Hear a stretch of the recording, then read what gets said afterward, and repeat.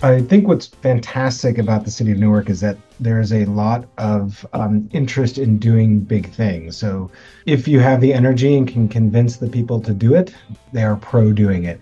Welcome to another episode of the Community Broadband Bits podcast. That didn't sound right. Let me try that again. Podcast. All right. I don't know. Travis, you let me know which one you like better. The show this week is very exciting, and I'm excited to be talking with Newark because, and I'm going to introduce these folks in a second, but I just want to lay it out. First of all, I'm Chris Mitchell, and my head is everywhere. And for months, I've been telling people that if you look at the top 100 metros in the United States, vast majority of them, like 90 of them, have almost nothing that they are doing to improve internet access in their community. It's not even a big priority. They talk like it is, but they don't have any plans. But Newark has been doing this for a while. We've talked about it one other time, and now we're going to get the latest and greatest. We have on Aaron Meyerson, the Chief Innovation Economy Officer and the Director of Broadband. He's working with Invest Newark, which is an economic development agency, and the Newark Alliance, which is focused on trade. Welcome, Aaron. Thank you so much for having me.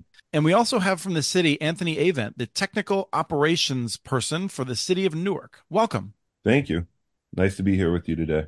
Yeah, no, and I'm excited because, I got so frustrated at cities that looked at this and then often for political reasons, I would say, we're like, well, we either have to figure out how to build the fiber connection to everyone so I can be the governor, or we're doing nothing. And Newark had the wisdom to say, let's figure out how we can make a difference with some modest investments and figure out how to really make people's lives better, how to improve business, and that sort of a thing. So we have talked about this before. As I said before, Seth Weiner was on the show back in episode 511 on June 30th, 2022. I think that show had the most praise for me, just so Anthony and Aaron are aware. Seth gave me a lot of credit for what is going on in Newark, is my recollection of it. So that struck me. You should not do that. It makes me deeply uncomfortable because obviously I have no responsibility for any of the great work that Newark has done. But if Aaron's voice is familiar, he was on episode 525, which was when he was leaving work that he did with the city of New York in November 2nd, 2022. So Aaron's been with Newark ever since then. So we're excited to learn what's going on. And Aaron, let me ask you, why is this a priority for the city of Newark? Sure. Thanks so much for having us both, and happy to dive in there. So, Newark, like many major metros, has a broadband both infrastructure and adoption gap, right? And as we know, there's lots of different possible interventions that can be done, but it's very expensive and hard to do. What we've seen in Newark is that about 1 in 5 households lack an in-home broadband connection. This was from, ACS stats from a couple of years ago. And really, we were looking at some of the things that the city can do to address that. Before I ever came, and Anthony can talk about this a lot more, but the city had their own fiber network. So Newark's fiber apostrophe S network throughout the city. And some creative minds, Seth Weiner and Anthony combined, came up with ideas to expand access to try and connect that 1 in 5 that were underconnected or unconnected, and also a way to try and brand the city as being a well-connected city. What's interesting about Newark is that it actually has a density of fiber in the streets. We have one of the largest data centers on the Eastern Seaboard at 165 Halsey Street. Oftentimes it's talked about, this is where the internet comes up for air. Once it goes in New York City, everything goes under the river and pops up here in Newark. And so there's a lot of fiber in the streets. There's a lot of infrastructure in the streets, but it's not in everybody's home and it's not in everybody's building. And so we saw that and said, we need to do something. And that's where the origin of Newark Fiber really took root. And Anthony, could you just give us a quick landscape of Newark's fiber, the city's own network, and then a little sense of the technology too, because I think Newark Fiber, which is the which is the partnership fiber to get people and businesses connected, I know that uses a mix of fiber and wireless, and I wasn't sure if Newark's fiber does the same. So just give us a little layout of that, please. So, like Aaron said, Newark, we have a large fiber infrastructure throughout, aerial fiber above ground and dark fiber underground. Before we started this broadband program, We had about 30 linear miles of fiber throughout the city that was being maintenance, and the network was being ran by Verizon. We decided to create this P3 partnership with the city of Newark, Invest Newark, and Gig Zero to be able to take over that fiber infrastructure and create our own network that we could then supply throughout the city. Right now, we have over 80 buildings served, and about 60% of those are wireless. So they're point-to-point connections. The rest of them are fiber connections directly from the street into the building facility.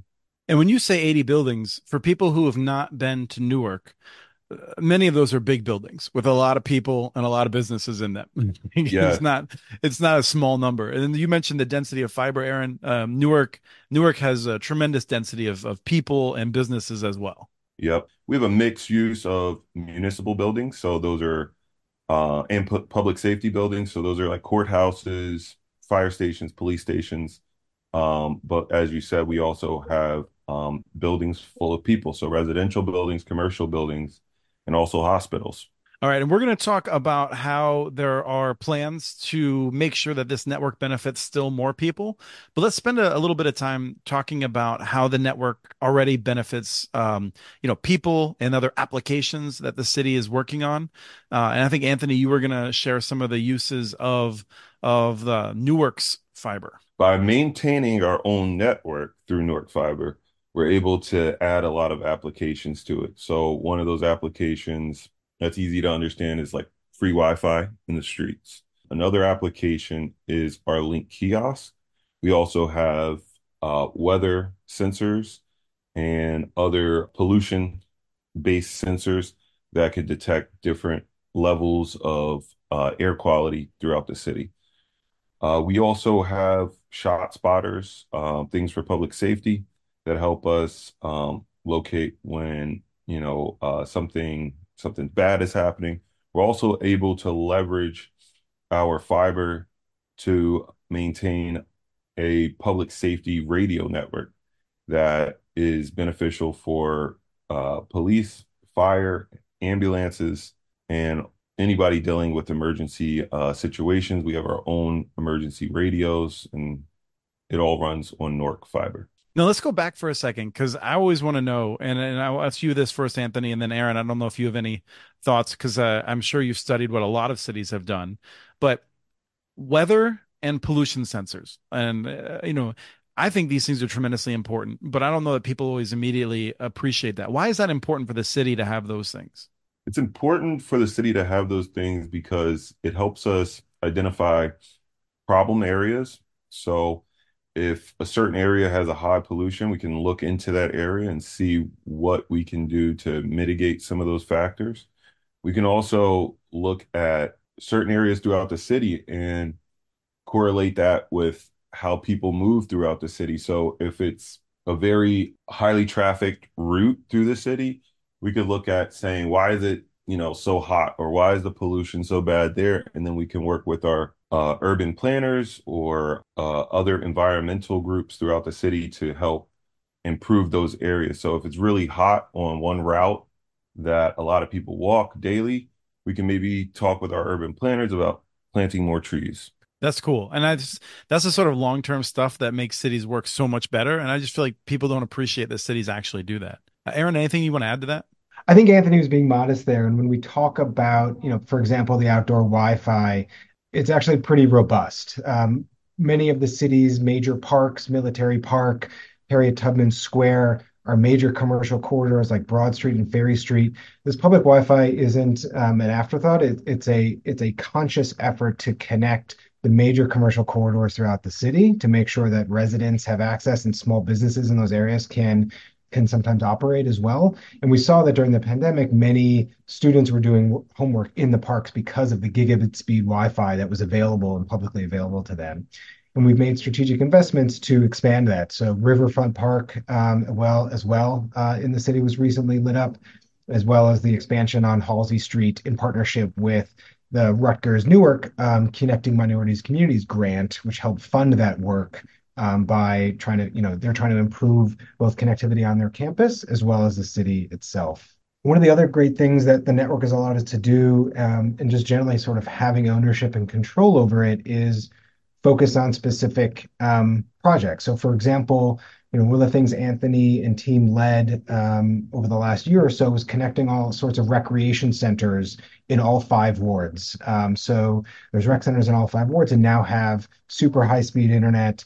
The JFK Rec Center in particular has this like state-of-the-art gaming room that's only available because it has this high-speed connection from our own network that we control. The other thing too that we just went live with a couple of weeks ago, one of the other initiatives in Newark is to house, residents without addresses or the homeless. And they recently opened up Hope Village 2, which is a residence facility for 24 homeless Newarkers. And every unit has a Newark fiber Wi-Fi connection from our network from point to point that we were able to install there. And so this network really allows us to do a lot of the strategic interventions that we want to do to address not just connectivity, but making sure that all avenues of the city's sort of priorities are addressed here. I think the other thing too, we mentioned there's about 70 buildings that are connected. Again, this is to your point, Christopher, primarily in the downtown core. But there's, hundreds of clients that are on that network, both residential, commercial, in the city itself that are using that network. And, that continues to grow as we get more clients and customers signed up on the network. Newark Fiber, as the brand, public-private partnership, is always trying to look for partners and new clients to help us, expand the network and expand our operations as well. When Aaron's talking about the Wi-Fi network, currently we're servicing about I'm looking at the numbers, about 7,200 people on average daily in those parks that we just talked about. We're also able to leverage that network for outdoor events. So we just had 24 hours apiece. We were able to supply that full concert for the 24 hours with gigabit connections. But what's important to note is that we were able to do that in a day or 2 day effort, right? So without this network, that would have taken much longer. Other service providers weren't in the area, but we were. So we were able to, if the mayor or somebody wants to have an event, we're able to turn on that connection pretty quickly and save ourselves costs and time on planning these events out. Cool. The question that often comes up with this is one of owning the network. People assume that you then have to hire Wi-Fi engineers and all this other stuff, and that's an option. But I'm curious, for this work, do you have contracts? How do they actually organize the work getting done? So it is a complex web of labor. So the way we can try to describe it is that the city itself, so Anthony and his team own the fiber cable. It's a large strand count, 288 count of fiber that the city uses for its full operations. A portion of that is branded as Newark Fiber and connects those other buildings. Invest Newark, as the economic development agency, manages the contract with Gig Zero, our technical partner who actually provides the internet service for our customers. And then we work with local contractors to go out and do a lot of the labor for us. So whether that be splicing or lineman work or networking, and those contractors, we work with a number of different ones, but they're all local. And we really pride ourselves specifically on hiring local MWBE businesses, which are like from the community. And I think around 90 to 95% of every dollar we spend goes to local MWBE businesses. And that's really important for us. And it's something that we can consciously do because we have full control over that work. There's so much here. I'm excited to talk about a bunch of it. Let me ask if we can move on to talking about one other way you're working with businesses. How have some of the businesses benefited from this network being available? So I'll share one. So in one case, we have partner, as the economic development agency for the city, we often work with a lot of small businesses that are looking to grow and expand, and they know to come to the city or to Invest Newark for support. One small company, the Downtown Realty Group, a local realtor, Melvin Sykes, is located on Halsey Street, a very popular commercial corridor here in the city. And they were having trouble getting the connection from the incumbent providers here in the city. They were asking them exorbitant fees to make the connection for his new office space. And so they came to us looking for help. And while it came at an expense for us, it was important for us to support the local business community. And so we stepped forward, ate the cost for that expansion so that we'd make sure that he had a connection. And therefore, his neighbors also had then a connection. And he was able to then get his operations up and running. He's in a first floor retail, and so the apartments above were able to get access to the Newark fiber connection. And then we're working on some of the neighbors as well, small businesses, to make that connection. And this is the type of intervention that we can do because we can make that conscious. It's not necessarily about the bottom line decision, but about making sure that the city is supported from a small business and economic development perspective. We can, ultimately also, like Aaron was saying, we can get them that access that they want to broadband, typically much faster. And on an annual basis, we're reducing costs significantly. We're also providing high bandwidth speeds. So our lower costs might be at a higher bandwidth tier as well. And I'm curious, has that been challenging? I mean, this is one of those things where, and Anthony, I'm curious for you in particular. A lot of the folks I talk to who are the most technical people in a city's budget, they're intimidated by this, and they're like, I don't even know what questions to ask. I'm curious, like, how did you get into this, and can you give any words of wisdom to other folks that just don't know where to start? Like you guys were talking about earlier with Seth Weiner, I got into a lot of this with Seth Weiner, and he was a great mentor, but also, just digging into our right-of-way access agreements and different agreements throughout the city, understanding what we could do and what we couldn't do, and then looking at groups like Invest Newark. Really having a group like Invest Newark is really, really pivotal and important for running this type of operation because there's a lot of limitations that you do have as a city. Well, let me ask you before I want to ask Aaron to continue on that, but I'm curious, of all the things that you are responsible for technically, Anthony, is fiber like one of the harder ones, or is it kind of in the middle? Like, where would you put it in terms of all the different things that you have to worry about going wrong and keeping running and all that? Fiber is definitely high up on the list. There's typically the hardest times are when we have broken fiber lines because we have so many different networks in the city to operate and manage. It could be a residential building that's down, but it also could be two precincts, could be a rec center. So really, the hardest thing is managing people and their expectations and the network downtime, making sure the network downtime as small as possible. Anthony manages not only technical operations, but client and customer success, which is the entire city workforce as well. Yes, If I had to guess, managing people is probably always much harder than managing wires.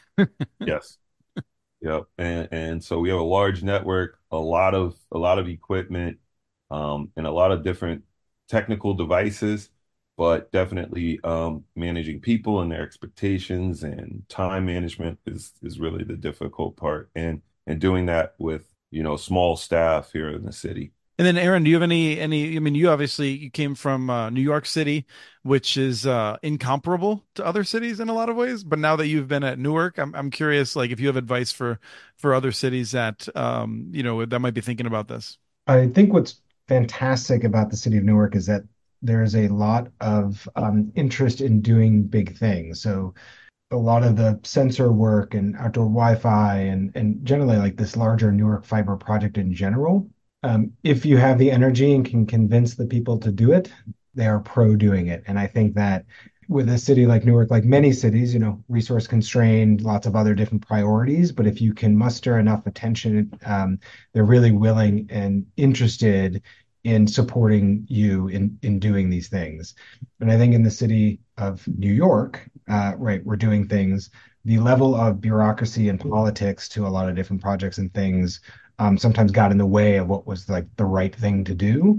And I think here in Newark, it's like, the right thing to do is to get affordable internet into as many people as possible, And if we have a good way of doing it, like, let's do it. The answer is usually like, yes, try and find a way.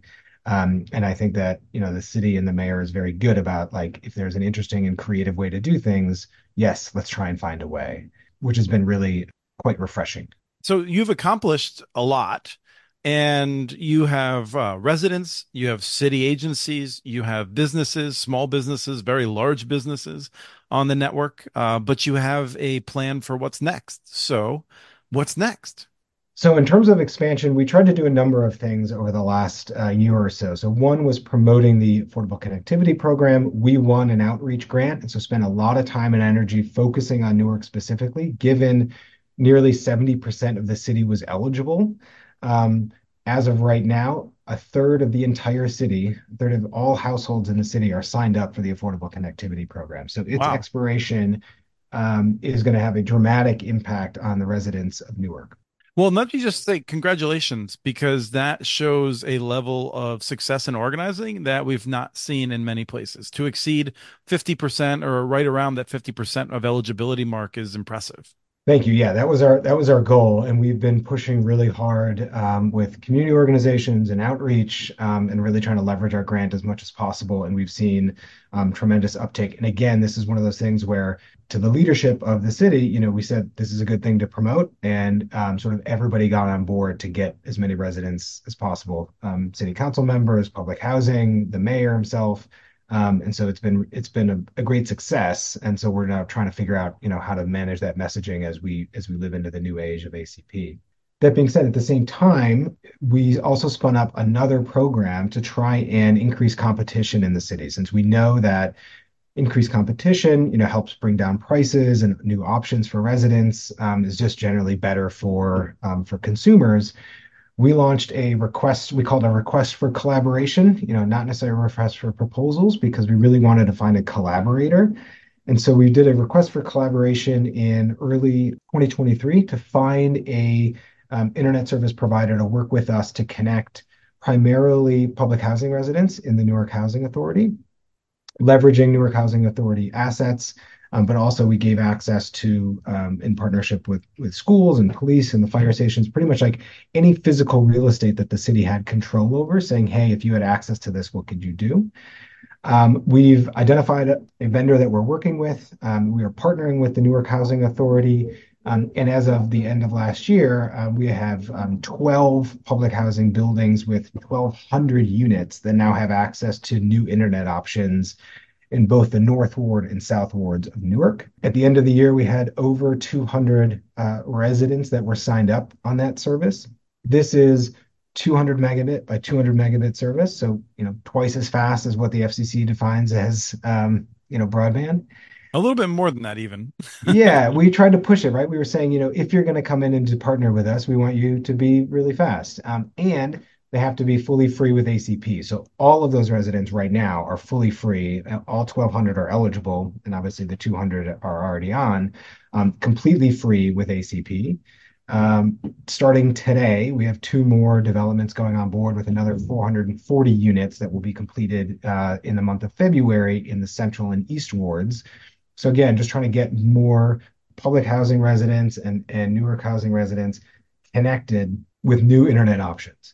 We hope that increased competition will, bring the incumbents down on their pricing, but also give that new provider a footprint to go off and provide market rate services at a competitive rate as well to the surrounding buildings. I want to note too that on this project, again, we asked to partner with local workforce. And so for that internet provider that's coming in to do this work, hired locally, right? Hired a local workforce development team and a local contractor that should train residents on how to do this work, and then hired them back to actually do the implementation work. So we've tried to align incentives again, workforce. We have a lot of people that are under and unemployed. And so we're trying to align incentives where, if the city's putting resources and time and energy into doing a project, we want you to hire local. And they've really come through. We've hired at least 8 residents on broadband deployments. And now we're working with a new partner on this expansion piece with a local contractor that does workforce development as well. So we're super proud that we're able to sort of align incentives across the board between the internet provider, public housing, the city, and our workforce development and small vendors as well. That's exciting. One of the things I'm curious about as we're about to wrap up is, Anthony, I'm curious, as I said earlier, the vast majority of metro areas are not doing anything like this. Do you feel like you're path breaking, or do you just feel like it's Tuesday? Oh, no, I definitely feel like we're path breaking, making waves and doing something really important. We just received a grant from the National Science Foundation that we're working on with Rutgers University.